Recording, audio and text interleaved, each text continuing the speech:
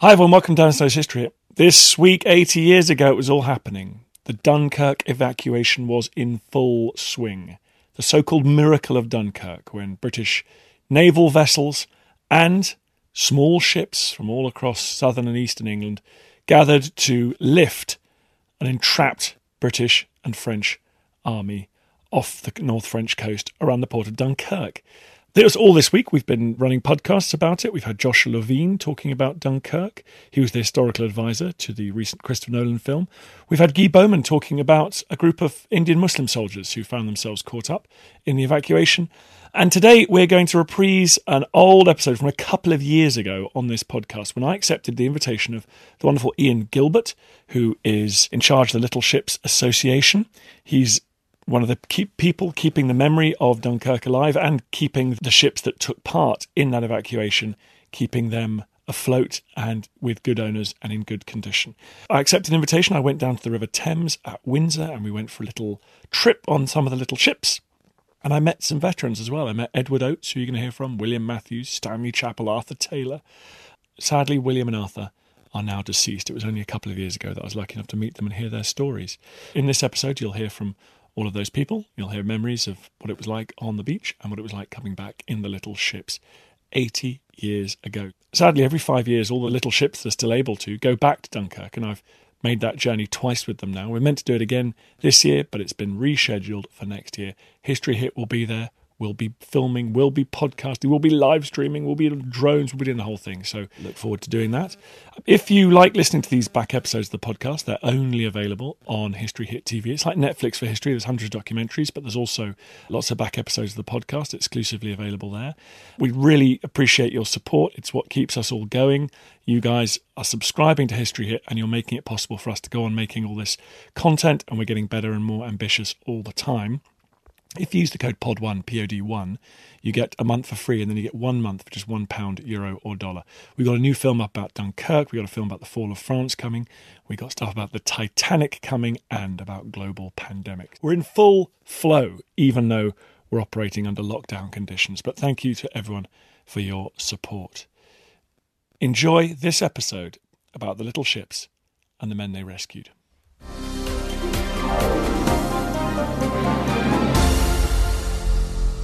I'm so lucky to be sat here now. I think it's fantastic to see this lovely smiling Berkshire countryside with the Thames so placid and the cerulean sky.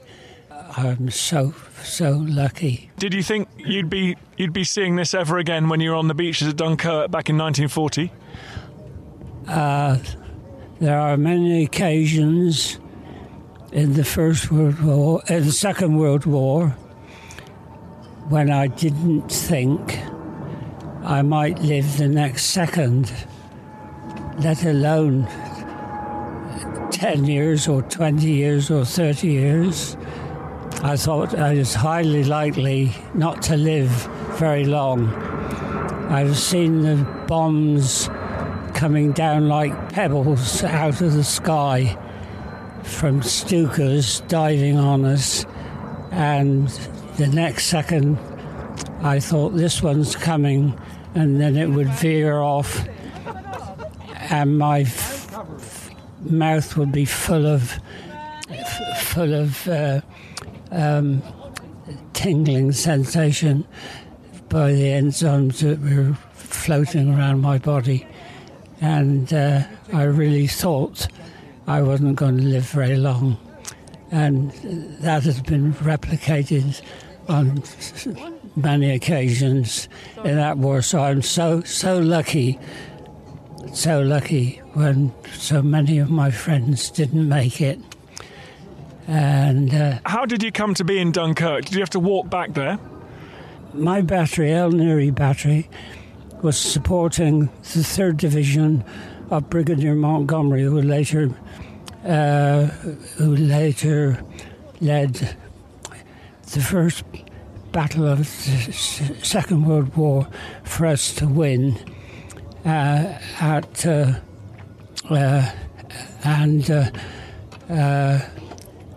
We retreated And I remember looking up into the sky and seeing the whole German Air Force, the Luftwaffe, thousands and thousands of planes droning on. And they were so lucky not to pay us any attention. They were going off to bomb Dunkirk and the ports, the French ports. And so we retreated, yes. And we,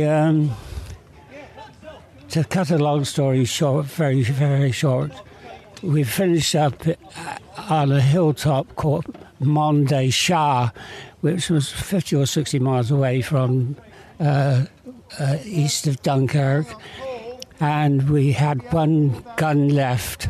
I wasn't a gunner in those days. I was gunnery officer's assistant, but I watched our last gun firing over open sights at the Germans, who were down below, about 1,000 yards away, I should say, and then the order came that we were to destroy our guns and make our way to Dunkirk, where the Navy would pick us up. So our last gun was destroyed by putting a shell up the breech and one down the muzzle, and then detonating it and blew the gun up. And then we come under very heavy fire, and I remember getting up onto the main road and seeing a truck come by, and Trevor Luff, a friend of mine, said jump, and I jumped onto it, and that was the last road out before being sealed off by the German army. And we made our way until some measurements decided to pay us attention. They came strafing the road, and the road was blocked up with refugees and of all kinds and sorts of descriptions. We just dived into the ditches, and when they'd gone, we were left walking. But then a section of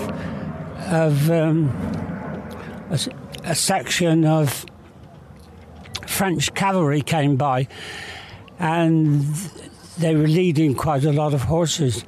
And being an ex-Royal Artilleryman, I signalled, could I ride one of the horses? And they said yes. So I jumped on a horse, and my friend Bert Reed jumped on a horse as well, and we rode along with the cavalry for about 20 miles, I suppose. And then they decided to switch off and go south, and we wanted to continue going west and northwest. So we said thanks very much and handed back the reins, and we were left walking. But then I noticed there was a nice motorbike in a courtyard, and I looked into there was petrol in the tank, so I tickled the carburetor and started up, and it worked perfectly. So I said, jump on the pillion, Bert, and then we rode on for quite some time on this motorbike. But then we came across a crossroad that was coming under heavy enemy fire.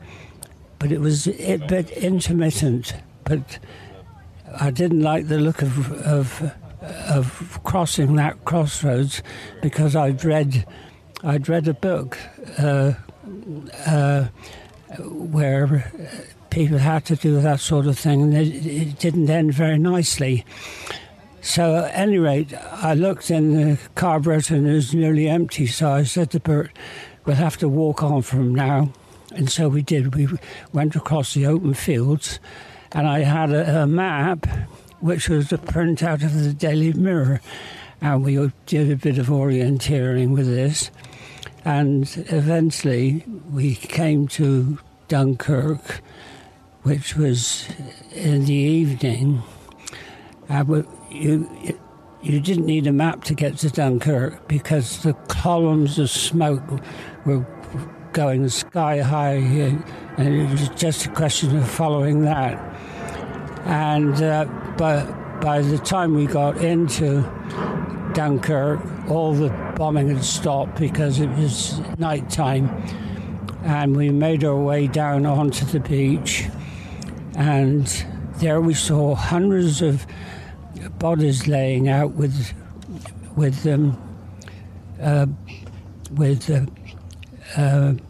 blankets over them. So I really thought, surely they aren't all dead. And then suddenly, one of the blankets was pulled back, and a voice said, "What's the time, mate?" It was some members of the Guards Brigade, and they were having a good old doze. So we walked on and eventually came to the dunes. The next day, it was absolutely... We tried to there were people queuing into queues to be taken off, but we were very unlucky. We couldn't get out, couldn't be taken off, and it became more hazardous by the hour because the debris was so dense that motorboats who had propellers daren't come in, or the propellers would get enmeshed in the rubbish that was littering the surface of the sea. So I said to my friend, I said, I'll tell you what we're going to do. We're going to build a raft to get to ferry us out beyond this 100 or 200 yards of rubbish, and then we'll get picked up. So he said, okay. So we set to work and we built a raft, and nobody bothered to say, what are you doing or anything. And the problem was we didn't have nails or a hammer, so most of it we had to tie them together with ropes that we'd find lying around. So we built this raft, and then we found it was so heavy we couldn't push it for love nor money, and it was about 3 or 4 yards off the beach, off the water. So I said, so I looked around and I saw under the sea wall was a Brengan carrier. So it was about 250 yards away. So I went over to it, jumped in, pressed the key, and it bursted to life right away, no problem. So I drove it back around, positioned it in front of the raft. We tied it on, and I said, when I go out, give me the yell when it's floating, and I'll cut the engine. So I drove the Bren gun carrier into the water, and until I couldn't drive it any further. And the water, it went on for a long time, even though it was underwater, which was amazing, really. But when it finally stopped, and I looked around, the raft was floating beautifully. So we cut it free, and we put our clothes onto the raft, and then we pushed it out through the debris and paddled it out. Oh, I should say 300 or 400 yards until we were clear of all the rubbish. But by that time, the wind had been getting up, and a swell began to break, and the raft being built out of spars with rope, they all became loose, and gradually they floated away, and we were left swimming in the water. And I swam around and the place was covered with oil from sunken ships and from their tanks. And then the next thing I knew, there was a big motorboat had pulled in, and they were pulling me into the boat. They pulled me into the boat, and as soon as I was into the boat, they shot off out to a large mother boat that had been anchored about a kilometre off, out of range of the Messerschmitts and the Stukas that were bombing at the time. And I walked up the slanting bridge, the walkway onto the ship, and somebody gave me an overcoat, and that was how I left Dunkirk. What was it like getting home? Brilliant. It was marvellous. I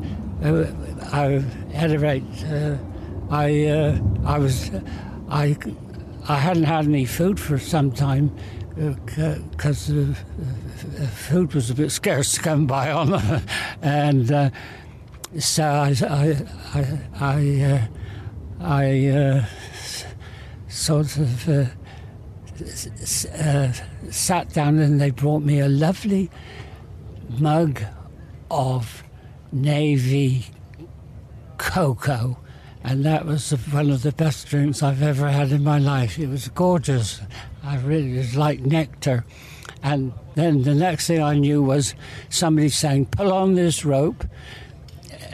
That was pulling the anchors up and pulling the boats on because they were fearing of being sunk any moment by planes coming over. So that's how I left Dunkirk. And of course I went to sleep. The next thing I knew was it Margate, wasn't it? Yeah, at Margate, not Ramsgate, Margate. And what's your name? Edward Oates. How old are you, sir? 97. And what were you doing in May and June of 1940? May and June. Waiting for a boat, I think. So you were with the BF. What unit were you in? I was in the 9th Army Field Workshop, RAOC. And how long were you waiting in that perimeter before you got off the beach? It was 5 or 6 days, I think it was. I don't remember just exactly how long. All we had to do was looking for food. And what do you remember about those days? Not a lot. I've got all the photographs, so I see the photographs, and that brings some of it back. Were you on the mole waiting to get evacuated, or were you on the beach? On the beach at Bray Dunes. And then we walked from Bray Dunes into Dunkirk eventually, after a few days when we weren't getting away.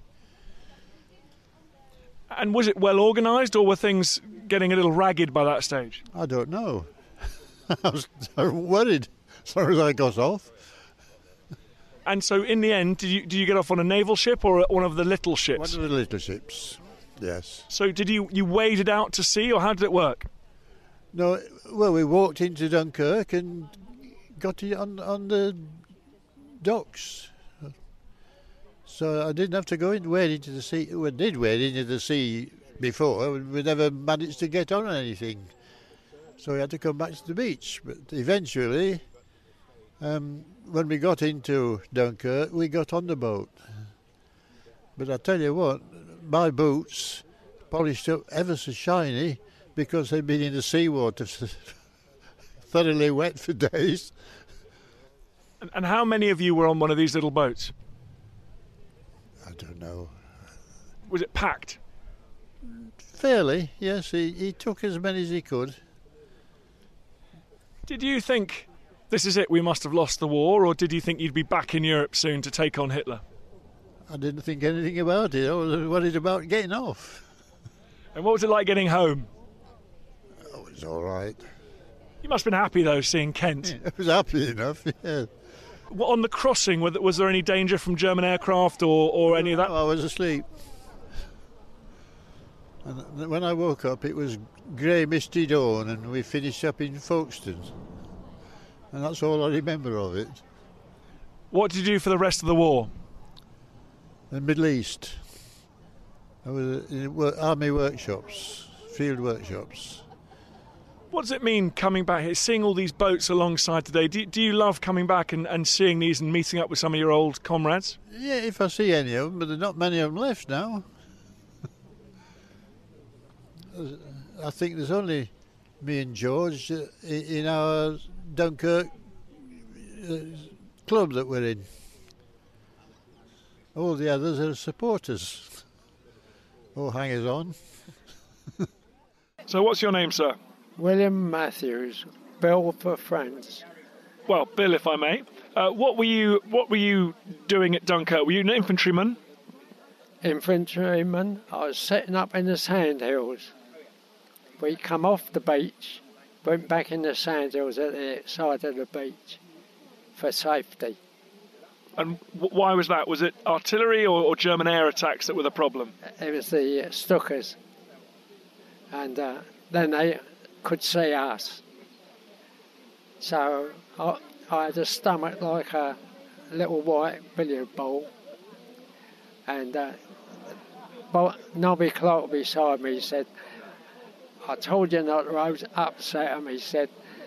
And they rocket down, they come straight down, and then as they turn, so they machine gun the beach.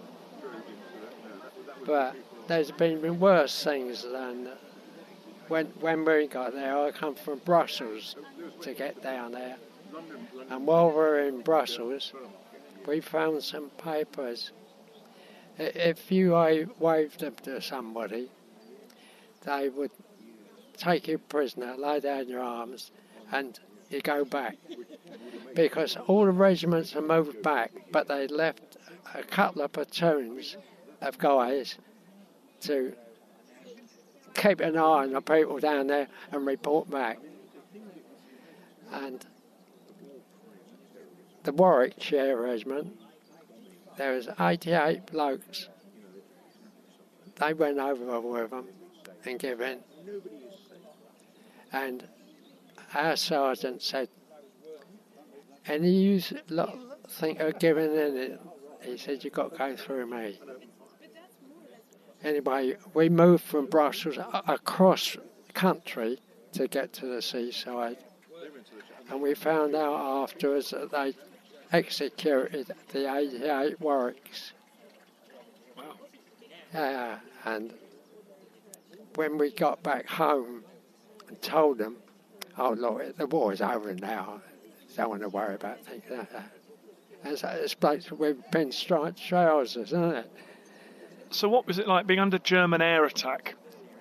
Did you feel completely helpless? Yeah, we couldn't do anything. I had my face in the sand, and instead of having a stomach, it was like a billiard ball. Were you hungry as well and tired? Well, 2 days we'd been on the road, and we had no food. And then the Ben McCree, that's an Isle-of-Man steamer, came in, and he came on the groin side. The groin side, the water was deep, but this side, the water went out about a mile.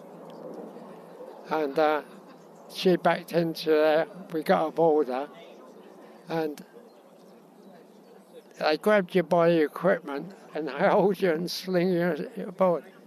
I woke up in Folkestone, and I don't know where I was. I know there were thousands of chaps there, and then big marquee, thousands of new Dixies.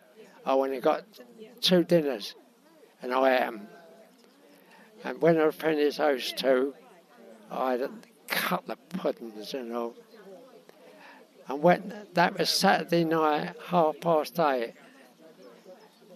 And next minute, somebody's kicking me, and it's the sergeant said, on your feet. It was Sunday, 12:30. Slept out on the grass. all night. And the regiment had gone down to Somerset.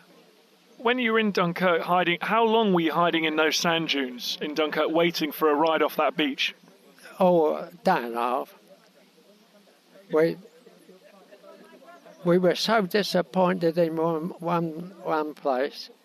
We come along and we've been told we were going to a place called Dunkirk. So you'll be all right, it's a seaport. We come round the corner and there was a Normandy ship blazing from stem to stern. We said, we're here. It wasn't. When we got near it, it was brick built. It was a hotel. So we give that the bounce and then we still carried on down the road. And you'd walked retreating all the way. Were you disillusioned? Were you feeling down, or did you keep your spirits up? Oh no, Clark and the rest of them and Honey, they come on, Matt, pick your feet up. And for 2 days we walked down the outside because we had to get from Brussels, but we didn't know at the time that we were going the wrong way. The Germans had come into Brussels and they were we was in the palace. And a Frenchman come over, he said that the Germans are coming through there. So we said, let's get out of it then. There's no idea. They had tanks. There was 31 of us, and there was big tanks. And I carried an anti-tank rifle, bullets that long. And I'm supposed to lay out in the middle of the road, and as the tank comes towards me, line him up, and then fire at him. That's the point of the gun.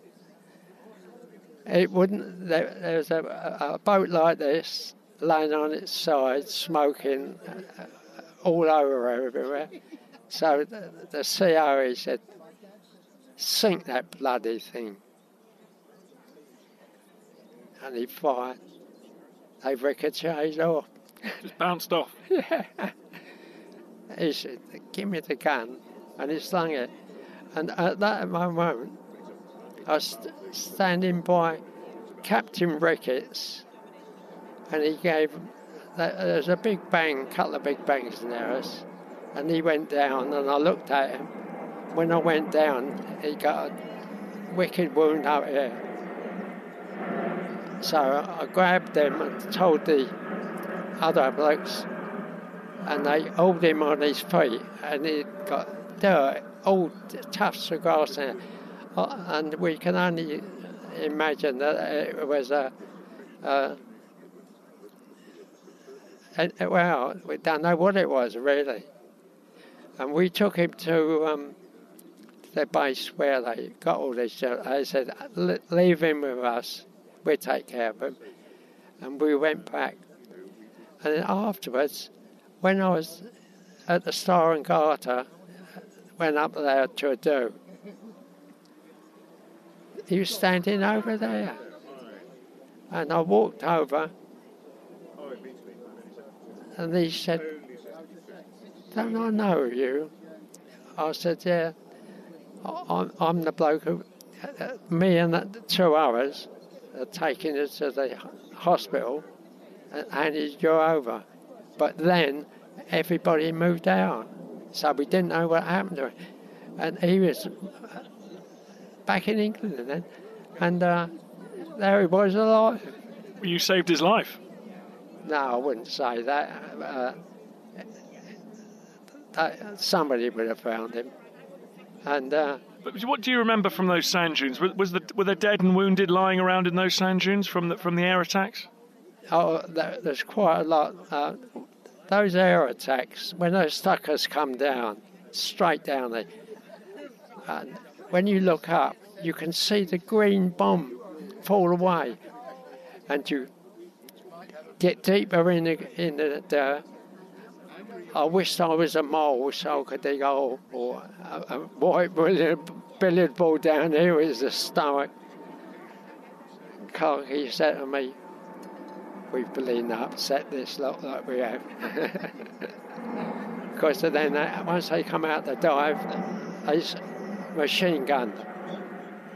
But they were doing the beach, most of the beach, but we was up the shelf part where the long grass was. Was it every man for himself, or were men still obeying their officers and were still the military discipline? We did what the sergeant said. Lieutenant Brooks Fox was a lieutenant of our platoon. And whenever he did anything, he used to say, "The sergeant and I, the sergeant's 34, we're going to do so-and-so." So whatever the sergeant said, we did it. And how did you get off the beach? On the horizon, the water, there's a long groin, and one side of the groin, the water went out about 6 feet, all the way out. Big boats couldn't get in. So I had hundreds of little boats coming in. But I didn't fancy wading out to me dressed like, and you can't run anywhere in the water. So the sergeant said, "Let's get back on the top of the beach in the sand dunes with the long grass." And when they must have seen us, they dropped a couple, but they nowhere near us. And it's just sand goes up in the air, terrific noise. Frightens the daylights out of it, it does. You got a gun like a white billiard ball, and I wish I was a mole. And bleeding Clarky, he turns round and says, "We've upset him, mate." He said, "We've asked for this." And then, so when did you? Which boat did you eventually manage to get off the beach on? Ben McCree. The Ben McCree. It was an Isle of Man steamer. There's 8 of them, and this was one of them. The plane was a bit noisy, sorry. So can I ask that again, because the plane was a bit noisy. So what boat did you get off the beach on? Ben McCree. Ben McCree. And after the war, I wrote to the Isle of Man's first name and said thank you very much. And they sent me a booklet and first class stamps and all stuff like that. Yeah. So you got off on one of the little ships of Dunkirk? Yeah. Well, you'd say it was a little ship. It was big to me. And how were there guys packed in there, standing room only? I don't know. I started climbing up the side, and the matlock leaned over, grabbed me by the equipment, heaved me in, and the next one. And on the deck I went, and I woke up in Folkestone. That's all I know of the crossing. We'd been on the road all the way from Brussels. We didn't. There's no food, and everything like that. We just kept going, and the sergeant, he kept us going. Nobody ran or anything like that. He used to walk up and down. He must have done it twice. The sergeant. But Brooke Fox... So he'd walk up and down the unit, making sure everyone was... Yeah. And the terrible part was Monte Cassino. Brooke Fox was the first bloke killed. He took a unit out and walked into a trap. Yeah, that was Brooke Fox. He was a captain then.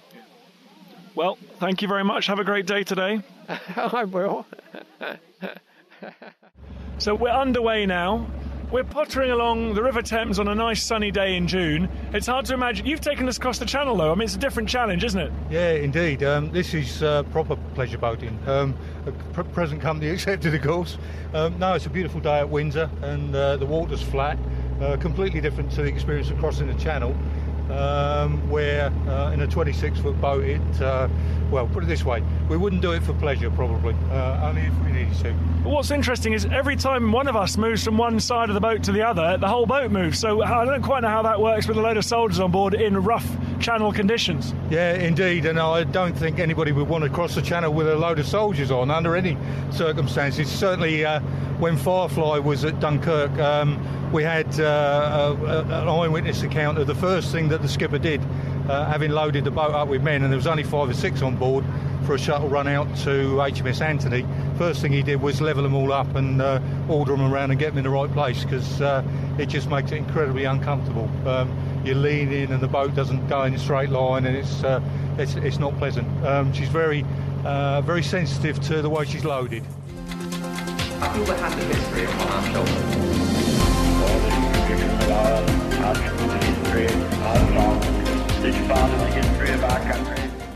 I hope you enjoyed the podcast. Just before you go, bit of a favour to ask. I totally understand if you don't want to become a subscriber or pay me any cash money. Makes sense. But if you could just do me a favour, it's for free.